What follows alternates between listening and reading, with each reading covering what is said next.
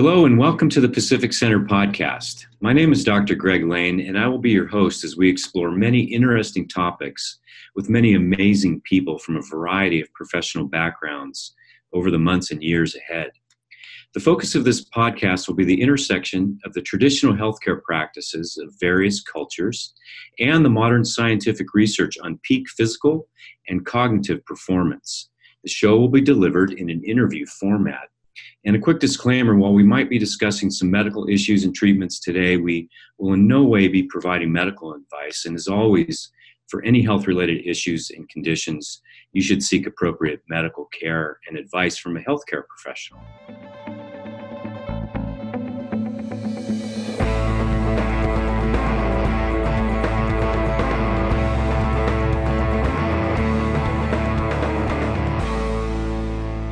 Our guest today is Dr. Drew Pearson. Drew is a doctor of acupuncture and oriental medicine, as well as a licensed acupuncturist and neurotherapist. His doctoral rounds consisted of a specialization in integrative medicine, mental health, orthopedics, neurology, women's health, and pediatrics. His work at 40 Years of Zen is about creating a complete lifestyle for excellence, peak mental health, sleep, stress, exercise, dietary intake, and environment. Areas with a particular focus and passion are on peak performance and neurological leadership training. In his work at 40 Years of Zen, Dr. Pearson is building on his 2 decades of neurotherapy experience. He is drawn from his many areas of expertise, including combining biological neurology and performance aspects, plus functional medicine and meditative studies. He recognizes that humans are not just a dissection of the brain and the body. Rather, people are a manifestation of a whole. Dr. Pearson has spent decades exploring and studying to understand these systems and how they organize themselves as parts of a whole. With that knowledge, he has worked with leaders throughout multiple industries to develop unique technology and protocols designed around peak performance and leading through times of growth, learning, and change. Dr. Pearson understands that peak performance and neurological leadership training is about more than the individual. It's about creating authentic, conscious leaders. This type of leadership is paramount to affecting the people they lead, the communities they are in, societies they represent, and creating a better future for all. He grew up traveling the world with his family as his father served in the Air Force and the U.S. Embassy. He is a decorated veteran himself, having served 6 years in the U.S. Navy as an electronic engineer on a fast attack nuclear submarine, and most of his service was spent patrolling the waters under the Arctic Circle and taking part in Desert Storm. Well, Drew, I couldn't have made that up if I was writing fiction in that last part. So it's so great to have you here today. I've been reviewing your recent presentation from the recent Pacific Symposium we had over the last fall and reflecting on the various studies you referenced and the work you're doing. And we're just so excited to have you here. So thank you so much. Thank you. And thank you for having me. It's been a unique path to get here. And that was a bit of work that I wish I had more time on and more experiential aspects to give to the people during the presentation, because nothing beats, the presentation as much as someone able to experience what's going on. Yeah, and we're definitely going to get into talking about what you do at 40 Years of Zen and how actual therapies happen and growth. But, I think our audience might need a little primer on the subject of brain science. So kick us off. What are maybe the best way to do that is talk about the different brain states, starting from maybe delta and talk about what are the aspects of our brain that are most fundamental to understanding brain science? So we have a number of different frequencies that happen in the brain, but before we dive into that, we're looking more, or actually less, at just the frequencies and more at the networks. Okay. So there's certain areas that come online and other areas that will stay offline during, dependent on certain states. And all the different frequencies, we have them from like 0 hertz or even lower than that, what we call infralow, all the way up to that we'll measure typically about 50 or 60 hertz. And it can go higher. We're just not able to do anything with that yet. So within these networks, you have layers of frequencies. One of the main frequencies that we work with is an alpha frequency. And let's go back and start at the lowest frequency, delta. Yeah. Okay. So this is a typical frequency from 0 to 4 hertz, 4 cycles per second. And it's the strongest and lowest frequency. It's one we typically see in sleep. We'll see it in coma patients. We'll see it in really advanced meditators too. And the really advanced meditators are able to control it, which is magnificent in what they can do with it. But typically, if a normal waking person had delta going on, they're pretty much unconscious. Mm. And then we get into theta, which is a higher frequency. This is more of a dreamlike state. And this is something that's really more of a hypnagogic, a hypnosis type state. This is where we see visions and things like that. We do a lot of dream work and vision work during this. And when you get into deep hypnosis, deep trance states, and really advanced meditation states, you'll see theta come up, especially in particular meditations. Theta will come up on the midline of the brain, right through the center here. And then we get up into the bridge, alpha. Alpha is when you close your eyes, typically alpha will double. In PTSD, though, alpha doesn't double. It stays suppressed. So think of alpha more as a bridge. And it's like the wave that the surfer surfs on. And without that, a lot of the other frequencies don't function well, and we don't pay attention well, and we can't suppress our inner reflections too well, and we have a lot of rumination going on and a lot of self-judgment. So that's that frequency. Then we get up into the beta frequency that we're normally in waking consciousness. So this is the focus frequency. This is where we go when we have to think about something and we have to formulate decisions and prepare and plan and do things like that. Then you get into a frequency that's only pretty much come about in the last decade or two, but we weren't able to train it until the last decade. And it's called gamma. And it's a frequency where we get the ahas, the eurekas. It binds all these disparate thoughts together. So you'll have this information from all these different areas. All of a sudden, gamma can bind them together and show you new ideas that you didn't have before. Those layers. Are there areas in the brain where these waves are occurring? Are there specific areas that you're mapping to see these waves? Yeah. Okay. So let's start with alpha. Alpha typically in the back of the head, and as you gain advancement in meditation, it will move forward. So I did when I presented, I showed a qigong master. Mm-hmm.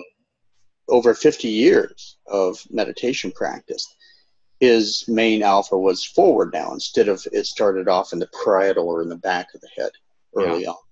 And sorry to interrupt for one second. So when you're measuring, you're doing EEG and fMRI. Is that correct? The fMRI is actually calculated into it. Okay. So the full brain map will look at all the areas, the nodes in the brain. Mm-hmm. And then it's a functional MRI that's mapped onto it that we can see 3D into the brain. Okay. So that's how you know what states and where it's happening in the brain. Yeah. Okay. So we can see the cortex off the EEG, and then once we do the interpolation with the other data, we'll see where it's generated from and where it's coming, whether it's on the cortex or deeper, like the amygdala, the emotional center, or the thalamus, more of the memory centers and things like that. Okay. So sorry, I lost your train. I think I interrupted you there. So in any case, so maybe let me ask you, right brain, left brain, for many, many years, where are we now? Myth, legend? Complete myth. Complete myth. Right lane, creative part, left brain, analytical part. We know that not to be true, right? We have something called the deep default mode network, right? which Right. is maybe And it's all about network now. it's all about networking. Yeah. So one area can go offline, and it doesn't matter if it's right or left. It can cause other areas to either function better or function worse, depending. And like with the default mode network, that's more of a network in the brain that we go into when not much is happening, when we're daydreaming or just kind of passively, just with ourselves. And this comes online without external input. A lot of people have a very dysfunctional default mode network. So they go into rumination and almost an OCD about how bad they are. And they're thinking, oh, I did this wrong, I did that wrong, oh, this person's going to attack me. It's very tribal. It's very fear-based. And the part of the brain called the amygdala feeds into that. Mm-hmm. And if you are based in anger and fear and you're thinking about this all the time, that part of the brain grows, the left side of the amygdala. And it really feeds that forward. And when we go into ourselves, we're not quiet. 90% of what we do is thinking about ourselves. And what happens is that fear feeds into anxiety and depression. Once we can quiet that default mode network, especially through meditation and even acupuncture, and I'll tell you some points that really help deactivate that. What happens is you lose the sense of self in anxiousness. You lose the sense of self in depression. You lose the sense of self in harsh criticism. And that's a pretty good place to be. Yeah. More like in the flow state, right? Yeah, absolutely. And part of the flow state is actually quietening down that activity in the default mode network. Prefrontally, we'll have the medial prefrontal cortex. And then we have what we call the parietal cuneus. And once those areas kind of get quiet, we can actually flow through things. Once we've mastered something, we can really step into flow. And a lot of practitioners out there, you'll watch them when they're really good with their needling or their interaction with patients, they get into flow and they just know how to interact. They just know what points and how deep and the people come out just floating basically, right? Yeah. And then someone else that's not in that state can do the same exact treatment and the person will sit there and scream basically, right? Ow, oh, it's not in flow. Yeah. Why do you think we have two hemispheres of the brain? Well, I think, why is there the right left half? I mean, what there's a clear distinction. Yeah, a very clear distinction. And I think as evolution came up and we became more of a two-sided being, those formed separately to control each side. Okay. And because it doesn't make sense. You're talking about, obviously, different. You alluded to this in your presentation at the symposium that different meditation techniques create different areas of activity, right? Yeah. But I was just curious. I don't mean to be stuck on maybe my default mode network is overacting right now, but I'm stuck on why we have two halves of the brain. No, it's an interesting thought, and we can always speculate on why these structures came up, and like why men have a smaller corpus callosum that we have the spindle that connects both hemispheres, while women typically have a much larger corpus callosum. The connection between. Does that have to do more with the intuitive aspect? Because you think women are more intuitive. That absolutely. Okay. So earlier, before we jumped on the podcast, we were talking a little bit about psychedelics and the use of psychedelics. There's a lot of movement in the mental health arena right now using microdosing in terms of therapeutics. What are your thoughts on the function, the uses of psychedelics in general for jump-starting our meditative processes or expanding our mind? What are your thoughts on that? Well, there's some distinct types, and like, let's jump into LSD. It's one of the ones that creates that in mushrooms or a DMT aspect um, will actually kind of dissolve the self-referential aspect, dissolve the ego, right? A lot of these are not controlled, and a lot of people don't do them in a setting that's very beneficial for them, so they don't set it up and they don't use it. And it's a free for all right now. So in a therapeutic aspect, let's say they're doing MDMA or LSD or something like that, it can be very beneficial. It really breaks down the walls of the ego and that default mode network we were talking about that can lead to illumination of their mind, right? Illumination of self and breaking down the barriers that they had before and these illusions they had about themselves. But doing it too much actually gets into aspects. There's an area called the retrosplenial cortex, and that feeds into the parahippocampus and memories and things like that. So too much usage can actually damage that. So we lose memories. We lose whole events. We lose our interaction with self.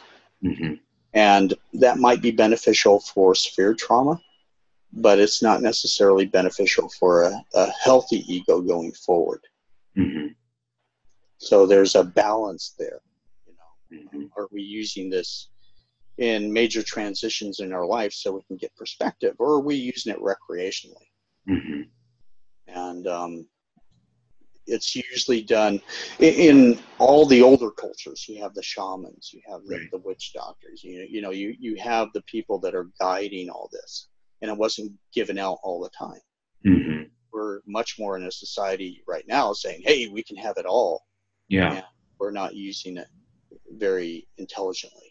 It's mostly recreational and at parties and things like that. And my understanding of spiritual practices and meditation, and this alludes to your organization, 40 Years of Zen, is that it takes time to cultivate and develop a sense of understanding and self-awareness. And through gradual stages of self-development, the expansion happens sort of, organically through mentorship, through guidance, through, a master traditionally, right?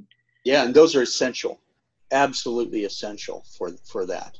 And typically we evolve in like 3 to 5 year blocks in our life. So if you're doing these things every 3 to 5 years and actually evolving and not getting stuck in this kind of basically teenage thought process. I want.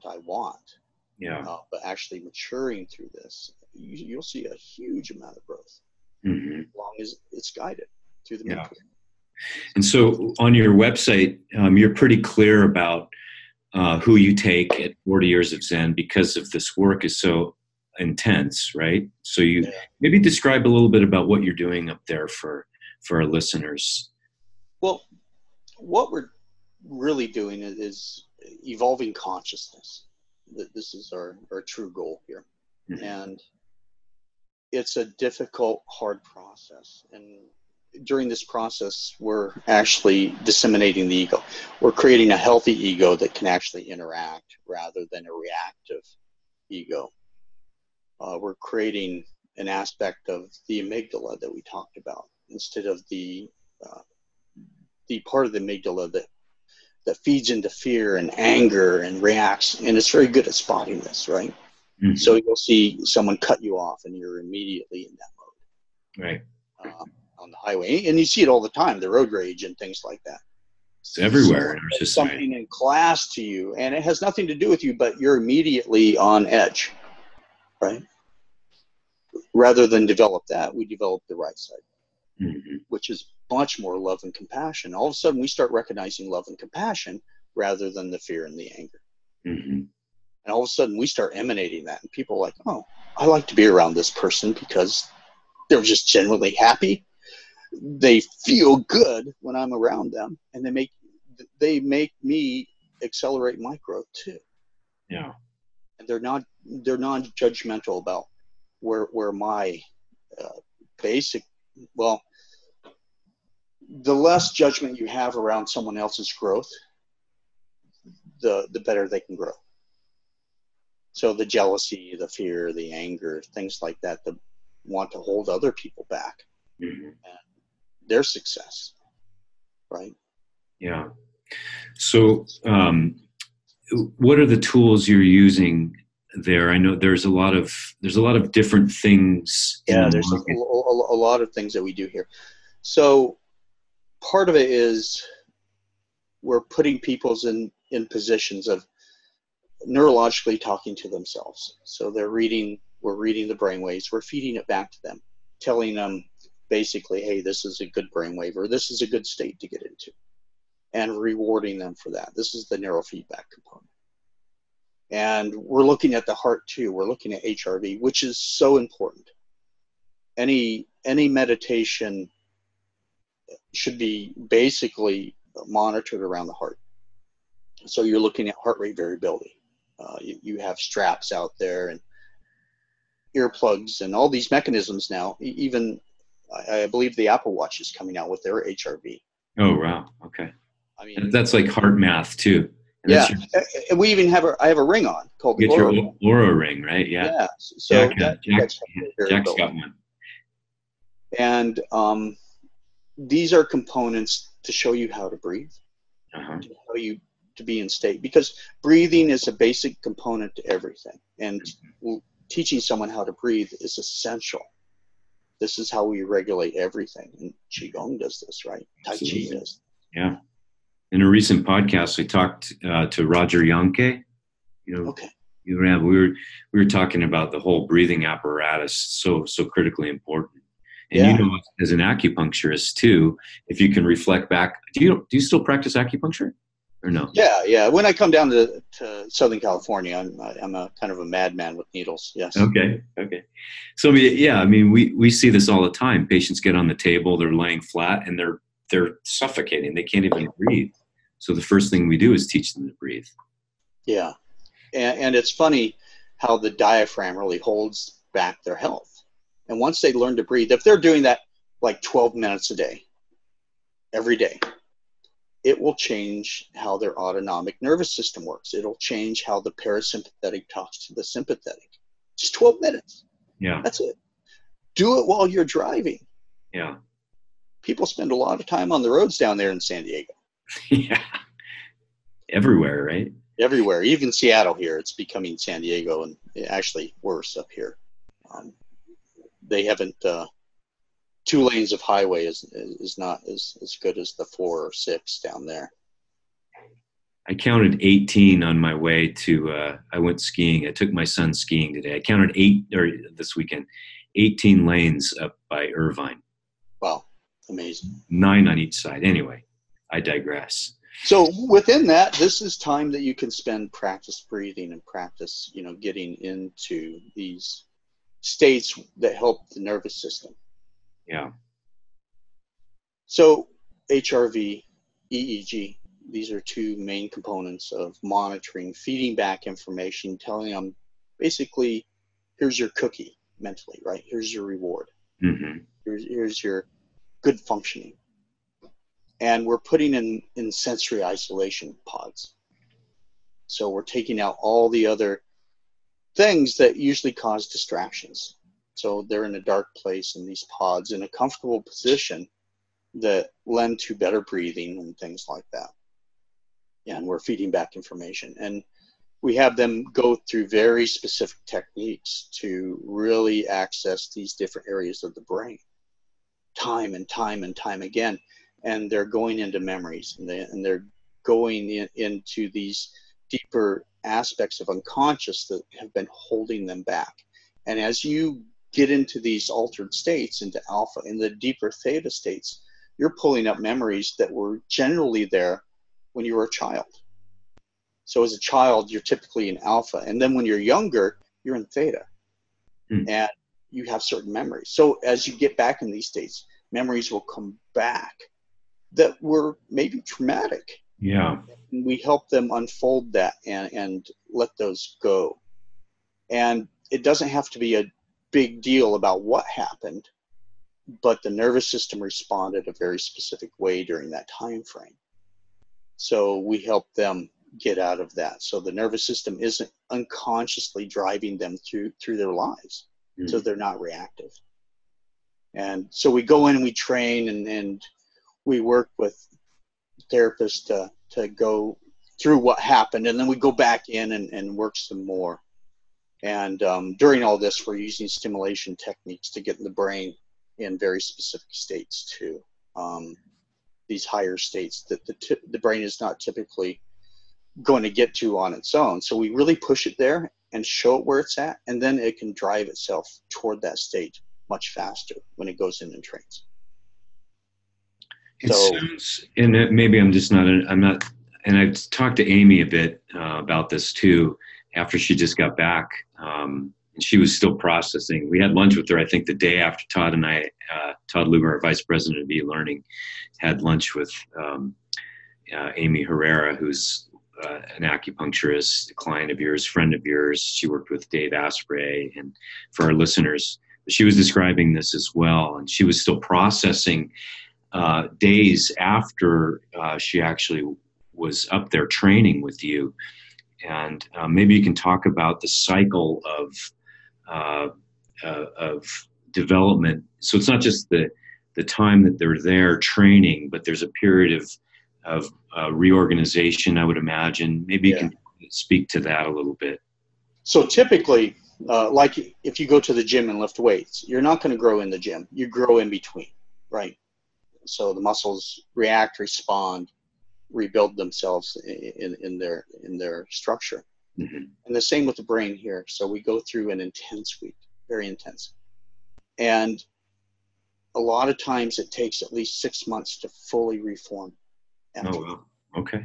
So we'll see growth through the brain for 6 months, and it's making very distinct connections, and it's increasing these networks. And as the people propagate and practice their meditations and the specific states that we got them into, it's more of a thought feeling rather than just a thought.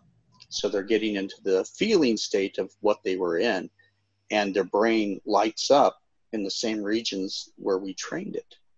Interesting. And it propagates that formation even more. So you have this area in the prefrontal cortex that reacts very intensely over things a lot of times, especially if it's driven by the amygdala that we talked about before.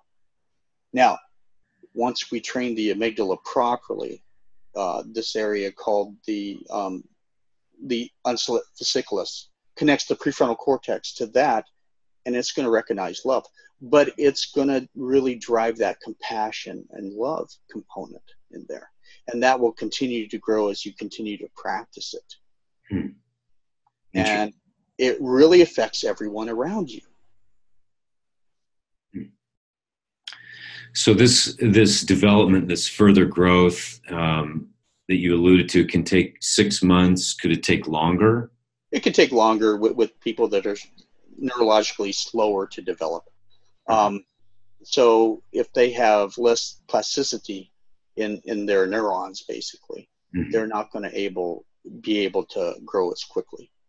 So I'm thinking about, I'm just reflecting on, the state of Alzheimer's in America, I mean, in the world, really. Are there implications for treatment in terms of the disease model, or is that? Yeah, and that typically within dementia and Alzheimer's, it's a big umbrella that have different variations. Some are more protein based, some are more blood flow based. Yeah. And it's like in our medicine, is it a blood stagnation issue, or is it a yin deficiency? Where's this all coming from? Or is it, comorbid? There are layers within this. Typically gamma is the frequency that we'll use with Alzheimer's, right? So you're actually setting something to gamma? Absolutely. Yeah, okay. We can stim there, and we can train there too. Okay. So both. Okay. And for recovery, we're using a lot of acupuncture, a lot of herbs, that are akin to helping recovery and helping balance networks. Because Chinese medicine is all about networks, right? Totally. How's the liver system working with the kidney system? Yeah. How's the spleen doing? It's not in isolation ever. So are you, I mean, you're mostly focusing your work with people that are really high functioning. I know that you have a lot of top executives of big companies and high level creative artists and writers and producers and, things like this. Are you working with people that like post stroke or in that? Well, I did before my private practice. Okay. When I worked down in San Diego, I had my private practice down there, and Mm-hmm. I did a lot of that: epilepsy, traumatic brain injury, PTSD with all the vets down there, a lot of stroke. Yeah. And very rewarding work and watching them grow. But I wanted to do something bigger, and that's why I got together with Dave Asprey. And, this is his brainchild of putting 40 years of Zen together, and I kind of provided this is how we do it. And the construct. How did you guys meet? How did you guys get moved together? I contacted him early on, probably 6 years ago, and early on when he started Bulletproof. And we just met, and our first conversation was like 3 hours long. So we really hit it off. Very much into biohacking and how things work. Oh, have you tried this? Have you tried that? Yeah. And it just grew from there. And we started working with teams of executives together, and it really evolved from that. And then we wanted to do something more concrete where people could come to us. And the reason we wanted to do this, and we want to propagate it out to a much broader audience, kids especially. Yeah, I saw that. I saw on your website. You really want to get it into the schools, and you really have a broad social plan, which I was going to ask you about. Maybe go for it. To tell us. Okay. Well, the reason why we're doing the big impact on the executives and leaders right now is because they make the policy changes. Right. They affect their companies, and their reach is so broad, right? They can affect whole communities. They're doing that, and we see changes happening. It's not very fast in some regions, but in others, it's huge impact, huge. Yeah. And people are not necessarily aware of it. We're not saying, hey, look at us. This is our own default mode of doing good. How much passion can we have? How much unity can we have? How much networking connectivity can we have and impact? We don't need war anymore. Yeah. We don't need this separation. We're on this mode of dust kind of floating through space, right? Yeah. We're not going anywhere fast. But we can learn to live together and, really affect not only our own cultures, right, internally, but affect everyone around us in a very positive manner, affect the environment in a positive manner, really grow and bring ourselves into a consciousness of awareness rather than reactivity. Is your organization working with other countries? I mean, I'm thinking about what you just said, and if we're walking around in a veil of bliss surrounded by, geo-sociopolitical areas that are not in alignment with what the kind of work we're thinking about here, that, where are we with that? Well, I think about probably at least 50% of the people that come through are from different countries. Okay. So it's good to know. Yeah. And honestly, a lot more countries are much more open than Americans are to these bigger changes. It seems that they're much more conscious of these. We may have a lot more power here, but not as conscious in some ways. And that's not with everyone. I don't want to just... Yeah, we can't generalize. Yeah. So I'm reflecting back to the previous administration. Back in 2013, President Obama's administration introduced what was deemed a new initiative to map the individual cells and circuits that make up the human brain, to give scientists a better understanding of how a healthy brain works and how to devise better treatments for injuries and diseases. So are you, in your organization, in your network, sort of running in parallel tracks to that scientific community, or in concert with, or where are you with that? I think in concert with a lot of things that have occurred because of it, a lot of money went to DARPA Uh-huh.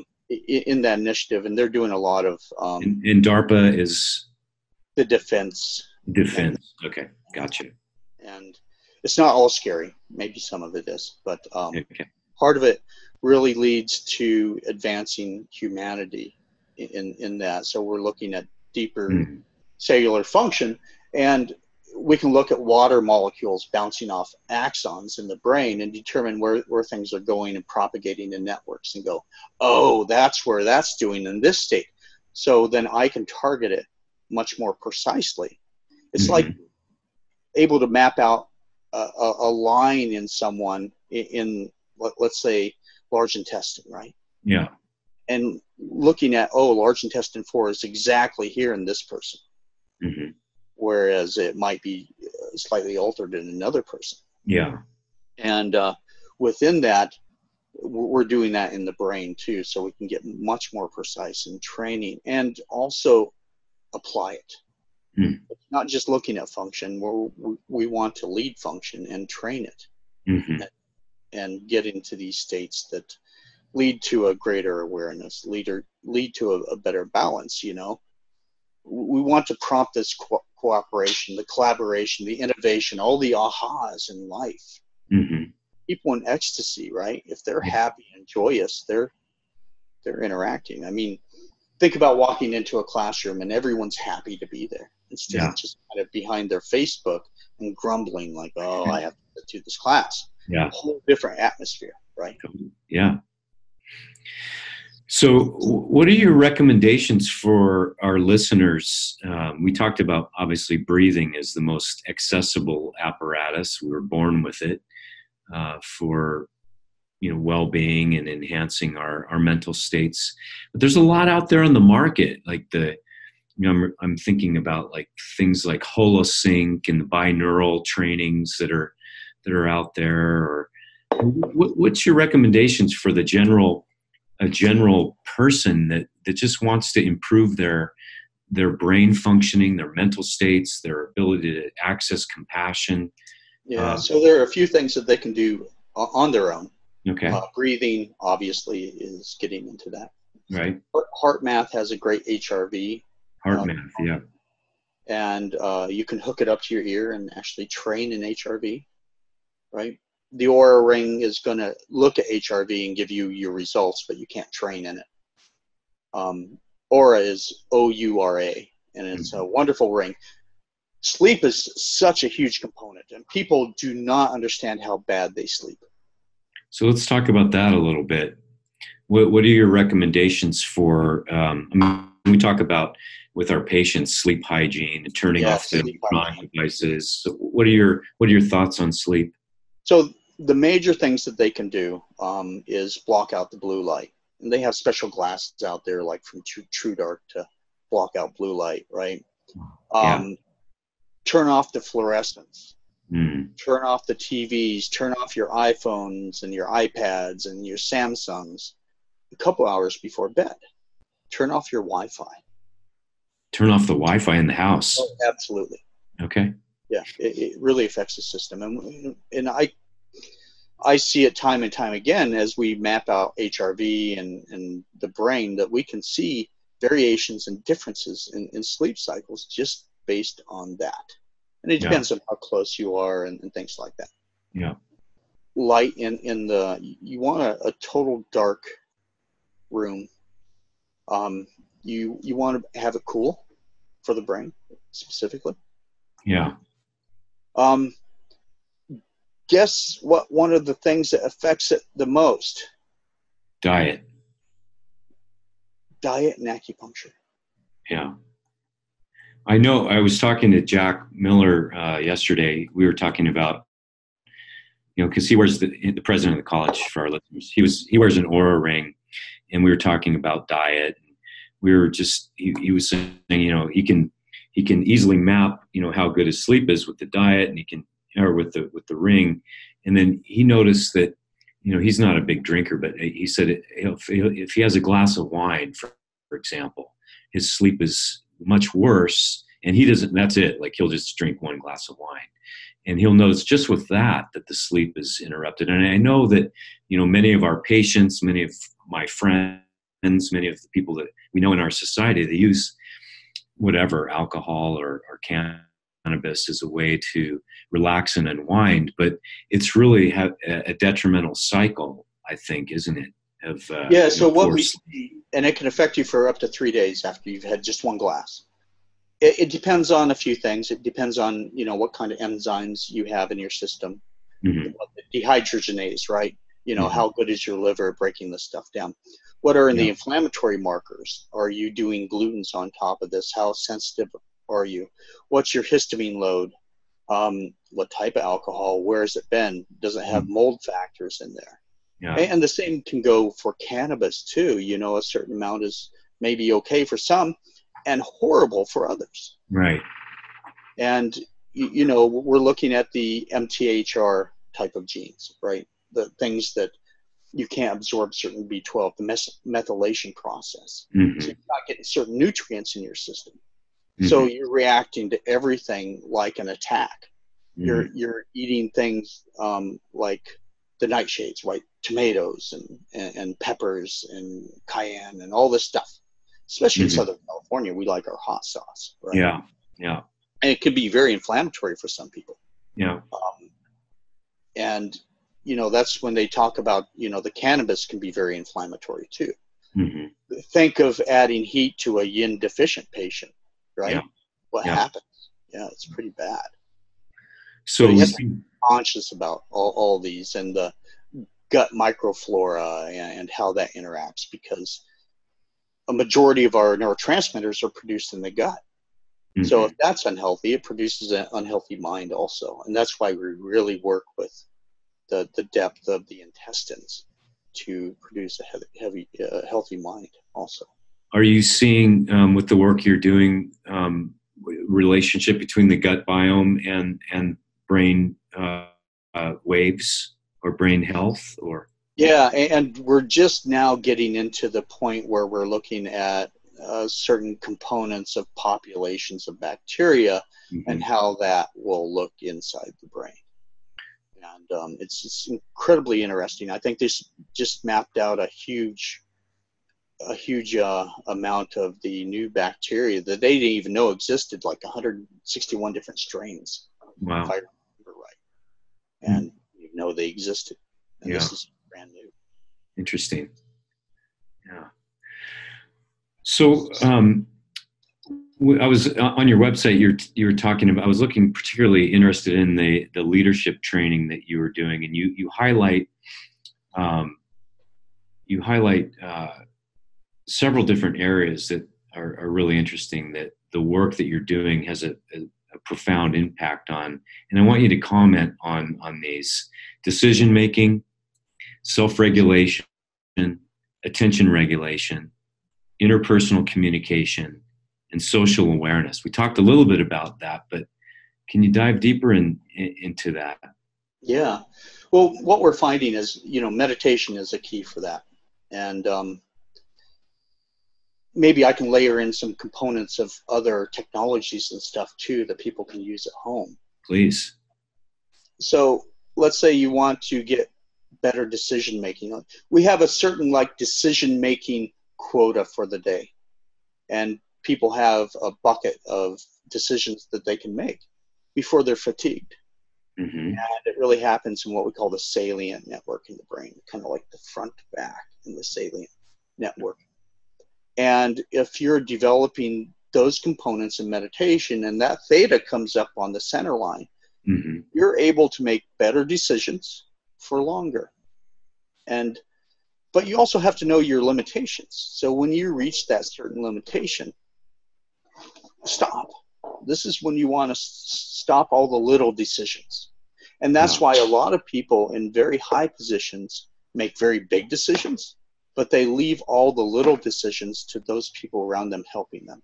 And a lot of us don't have the wherewithal or the components to do that. I don't have an assistant, right? Right. Taxes and food selection and which way to go to work and childcare and things like that. So it makes it difficult for us, but it's even more paramount to start meditating and doing these Qigong practices so that your capacity goes up. Yeah. Right. Social awareness and social interaction really happen much more in the right parietal and occipital region, temporal region of the brain. And within those components, that ties into part of the amygdala and the left prefrontal cortex too. So if this is overreacting, it pulls all the energy from here and you can't interact socially. And for those people that are in worry mode or overthinking mode, it's hard for them to be in like a social situation. Oh, yeah.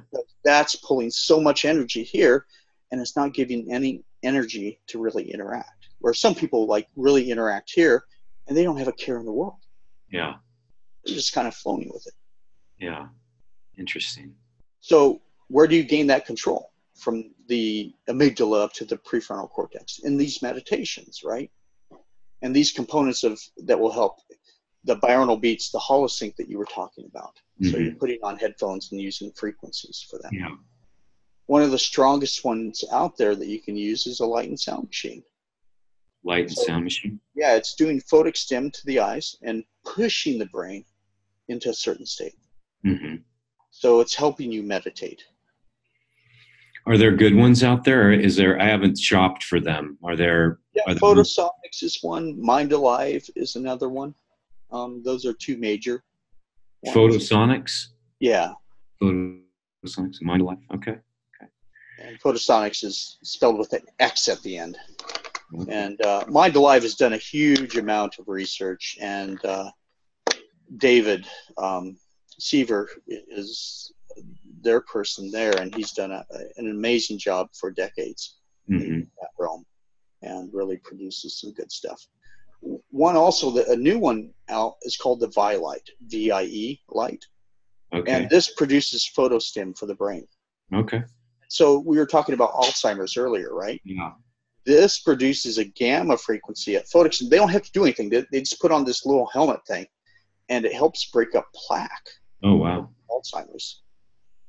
And my wherewithal, too, I would put it over the gut, too, to really affect how that, because that effect directly affects the brain, too. Interesting. Yeah. So those are like three different, you have sound with the holosync or binaural beats, right? You have the light with the photostim. And then you have the infrared light that you can shine directly on your head. So even like those TDP lamps? It's not at the right frequency. They're a little light. Yeah, so you want to check out the nanometers. Like if you're doing 810, that would be one of the frequencies that you want on the head. 810 nanometers of light? Yeah, so it's a wavelength. So if it's down towards 600, it operates differently versus 1200 in wavelength, right? Okay. So 810 to 840 seems to be that sweet spot for the brain. It seems like we've come a long way from, do you remember that movie, The Altered States with William Hurt? Yeah, that's an old one. Where he goes into the sensory deprivation tank. And that's still a big component is sensory deprivation. Yeah. And we find ourselves not in sensory deprivation too much. It's overload. Everything is a sensory, it just pummels us day after day. And if more people did that, walks in nature and sensory deprivation daily, it makes a huge difference in their evolution. Yeah. Speaking of which, look at classrooms. We have these fluorescent lights that really affect us. Not enough natural sunlight, not enough natural air. For sure. It's all this preconditioned type of things that really impact. And we're spending hours and hours and hours a day in this stuff. So you have your offices, your schools. We're in our cars doing the same thing, right? Yeah. We go from box to box. Yeah. And not in nature enough. Yeah. Yeah, there's a term now for and I'm sure you're familiar with this, for just being out in the forest. They call it forest bathing. Yeah, yeah, It's like, absolutely. you mean just being in the woods? Yeah, That's and it is. I think both in German and Japanese they have terms for that, right? forest bathing. Yeah, yeah, And it's essential. yeah, And getting in these states consistently really help. yeah. And people don't do it enough. That's true. I always feel better when I surf. Um, what's the future hold for us? What's the future hold for neuroscience, and where's? I mean, we you just found gamma, and what is there beyond gamma? And Well, it's networks within gamma, right? It's networks within these states. okay, It'll be more of a micro sensory. We have stuff coming out like they can tattoo sensors on the skin where they can detect stuff and it can feed into your phone and give you feedback of how you are. oh wow, And if you can do that in real time, it'll give you state awareness. And uh-huh. then you learn these states and learn to control them. And that's the key. It's not necessarily having the tech to do that, but learning the states and learning how to be there. And after enough input like that, and the correct algorithms and the correct state for that person, the better they're going to do overall. So it's going to become more of the kind of nanotechnology that's integrated in our temperature regulation. Think of someone with Raynaud's, right? If they Mm-hmm. have little temperature sensors that they can feed back with in the fingertips, all of a Yeah. sudden, it changes how the blood flow, the hemodynamics happen, Mm-hmm. right? A child with an underdeveloped prefrontal cortex, we can look at temperature and EEG prefrontally and help that develop rather quickly, Mm-hmm. giving it feedback all the time, going, oh, you're operating this way and do this more. Mm-hmm. And I think these biological monitors will be in the forefront Mm-hmm. to help us accelerate this growth and awareness. Yeah. Is there any risk of I think I'm thinking of um, with technology, there's always a risk, or potentially a risk of hacking, of uh, you know others getting control of the technology. Like, I'm Yeah, thinking of and someone hijacking the car. that's much more of the amygdala speaking right there, the Terminator type of thought process, right? Yeah, yeah, Um, we know enough now to really kind of help cultivate a very healthy type of interaction. yeah, Can bad stuff happen out there? Yeah, but it'll be so widespread.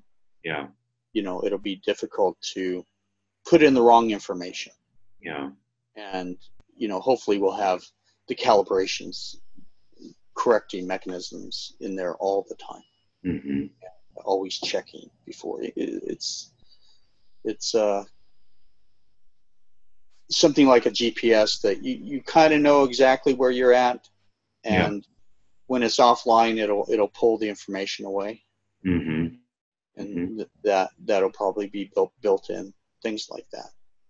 Interesting. But even in basic mechanisms, if your hand is warming, you Right. know, and is that reflecting in the measurement that we're getting? Hmm. Are you compiling a lot of research with the work that you're doing there with your clients? Are you actually tracking things, or are you going to We're publish? tracking things for them.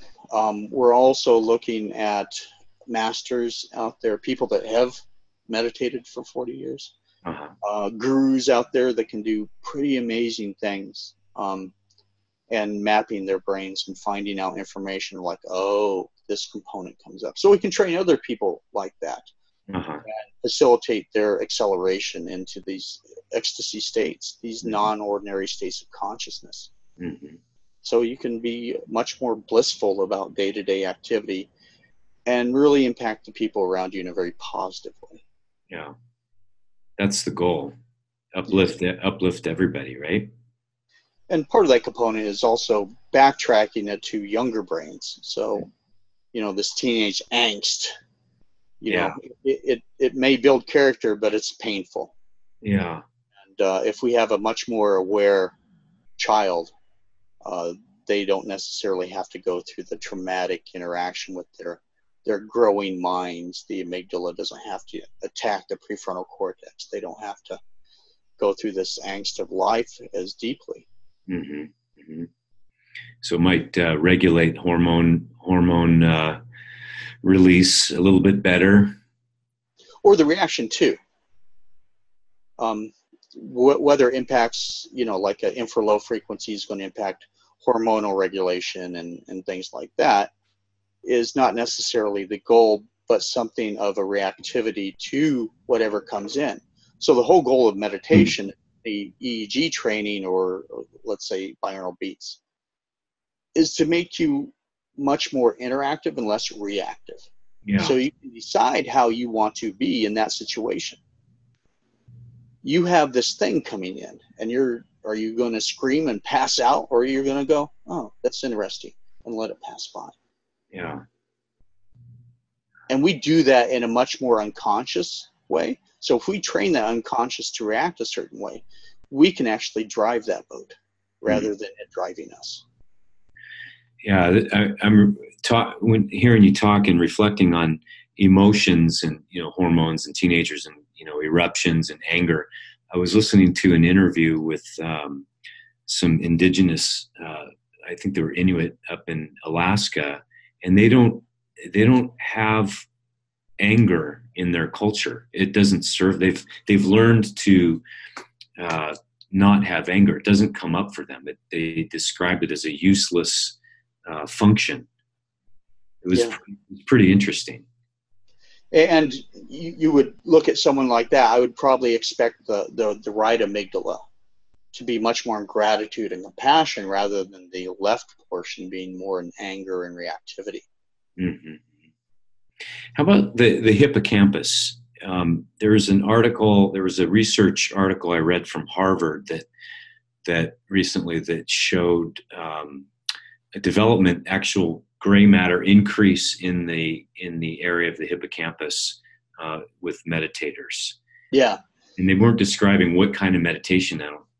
Well, almost all meditations will actually increase that hippocampal. And what it does is that theta increase, the hippocampal increase, better memory. Okay. Better control over memories, which is key, right? Uh-huh. You have your memories, you have your life. Right. But are you going to ruminate on them? Are you going to apply those patterns to everything in your life? Mm-hmm.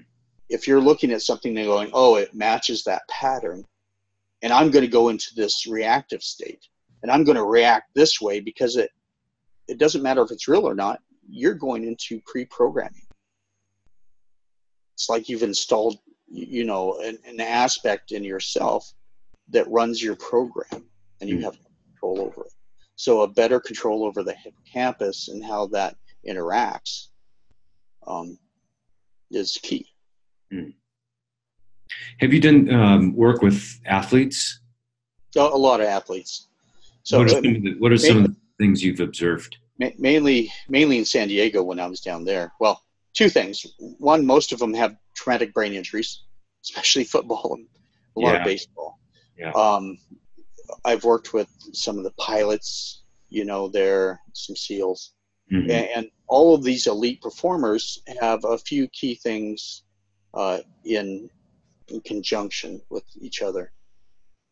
They have a much greater capacity to react faster than normally happens. They have a better control over those states. So what happens is if they're in a clutch situation, their alpha will actually come up and just burst. Whereas another person that's not used to that, the alpha will be suppressed, their full reaction mode, and they'll actually stumble and fall. Oh, wow. And let's say you're looking at a quarterback, right? When they're in the zone. Yeah. When that left prefrontal is quiet because all of a sudden they're just moving fluidly. When it happens, though, that they trip that trigger and they start thinking about what they're doing. Everything crumbles around them. Yeah. So that's all the flow state. Each one of them has their own version of the flow state. It's the self talking to itself tripping up itself during key moments. Mm-hmm. So a lot of athletes, let's just imagine a downhill skier, right? They're going to visualize the course, the gates, maybe like a giant slalom skier. They're going to obviously go down the course physically, however many times, but they're going to go down mentally hundreds of times. Yeah. So how, maybe talk a little bit about how the central and peripheral nervous systems work and actually get you out of your head and into your body when you're performing these acts of, incredible feats of sport or athleticism. So typically, like within a flow state, what happens is quieting down of certain sections and illumination of other sections in the brain. Mm-hmm. So the sensory motor cortex is going to light up, mm-hmm. Depending on their activity, and it's going to fire in a very specific pattern. It's not going to be interrupted or pulled from the prefrontal cortex or the parietal region. It goes quiet. You have areas, the precuneus, that will fire in a certain rate that brings about the propagation of being in that zone of greater blood flow in the putnam and things like that show a greater success of actually coming out on top. As soon as the blood flow goes down in that area, people typically fail. So you're kind of predicting in your own mind that you're going to be successful. Yeah.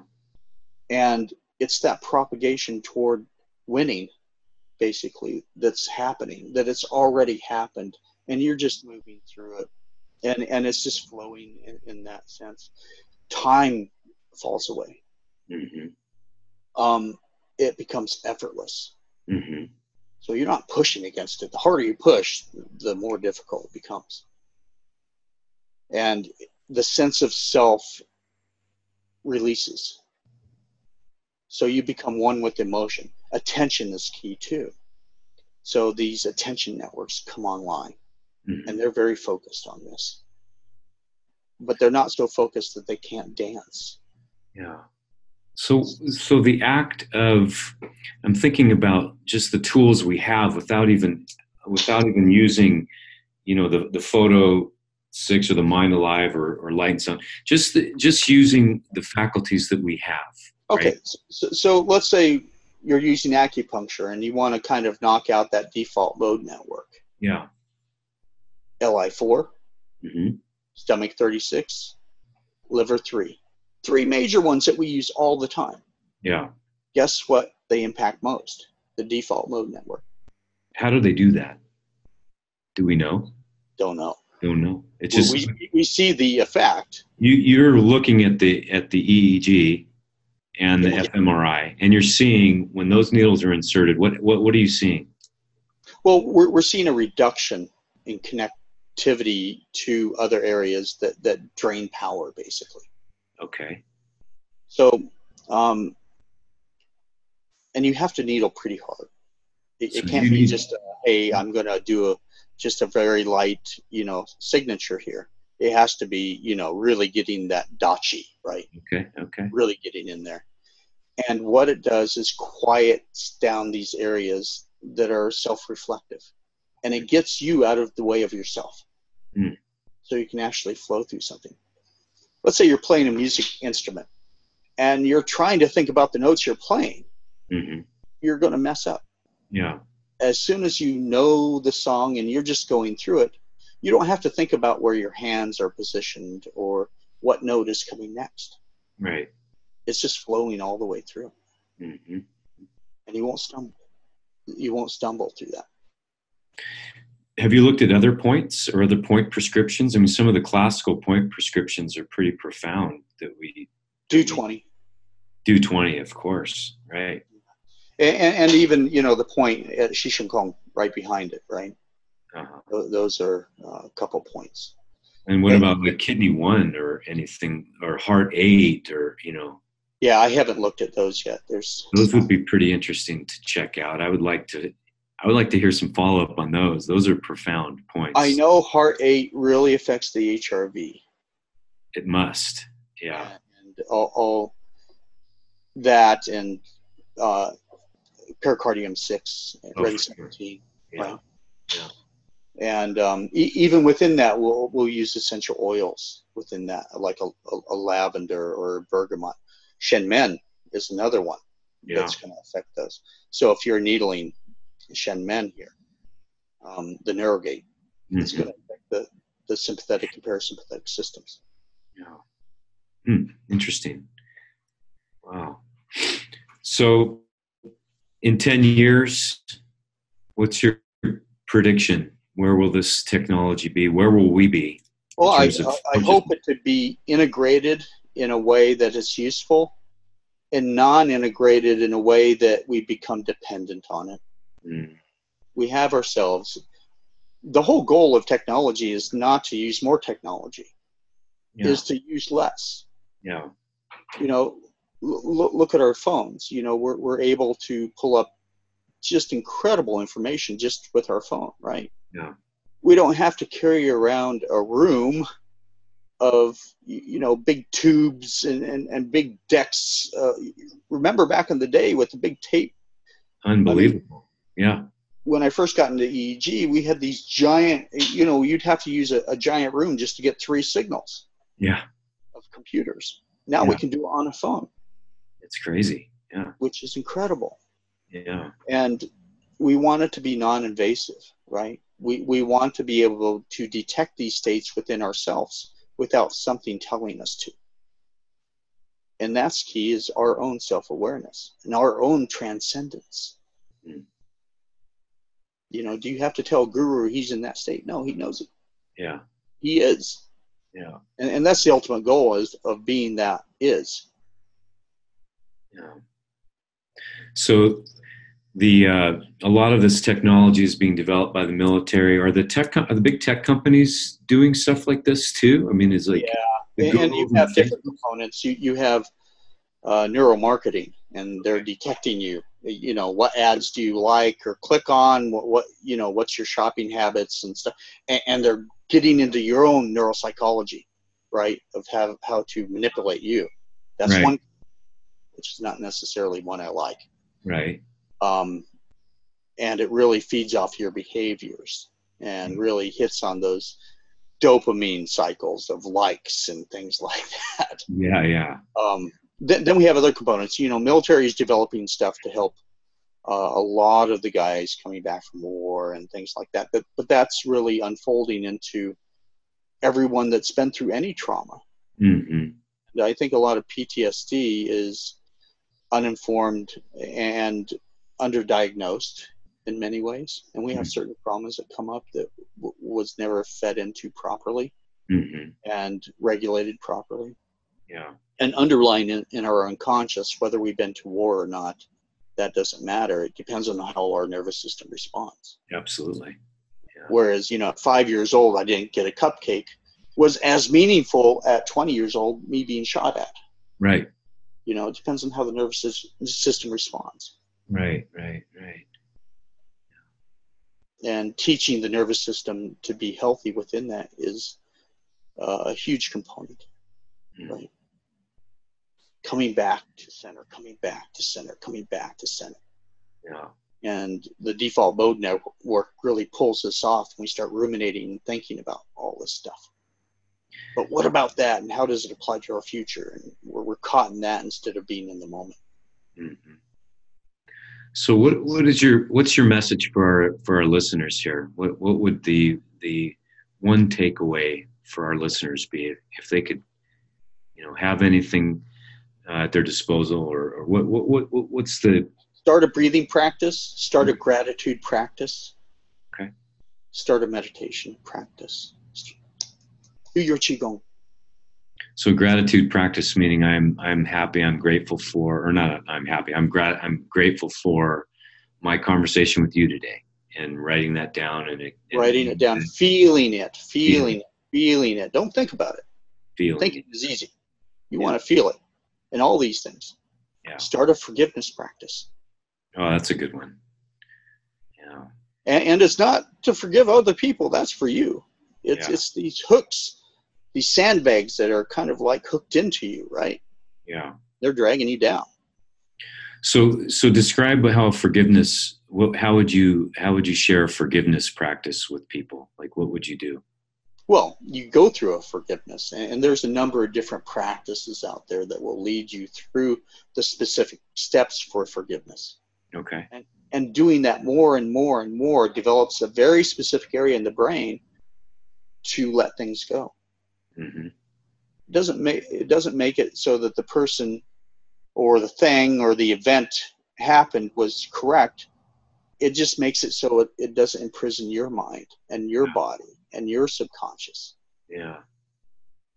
I heard this beautiful interview with a guy that this guy murdered his son, and he went to prison for the murder, and the father and the guy, the murderer, kept in touch through the jail term.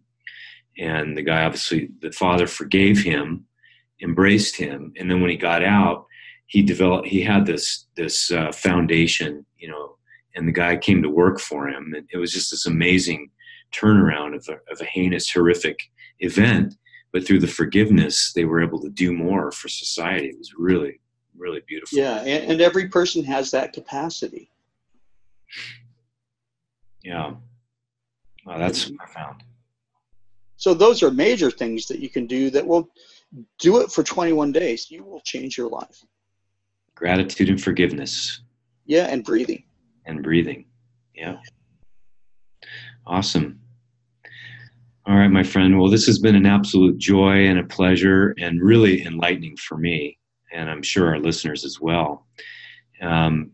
So your website is 40yearsofzen.com. I really encourage our listeners to check out 40, the number 40, Years of Zen, all basically one word, 40yearsofzen.com. We'll link to it on our podcast site. And Drew, it's just been amazing. I hope I get to meet you in person the next time you're down here in San Diego. Yeah, I'll be down there in a couple of weeks. I'll have to. Fantastic. Yeah, well, I'll see you down here then. Yeah, I make it down there a lot. San Diego's still a big home to me. It's a big hub and network. Yeah, so. Wonderful. Well, thank you so much. Thank you for having me. Really enlightening. Really appreciate this. Yeah, our pleasure. I hope our audiences check you out. All right. All right. Take care. Bye. Bye-bye.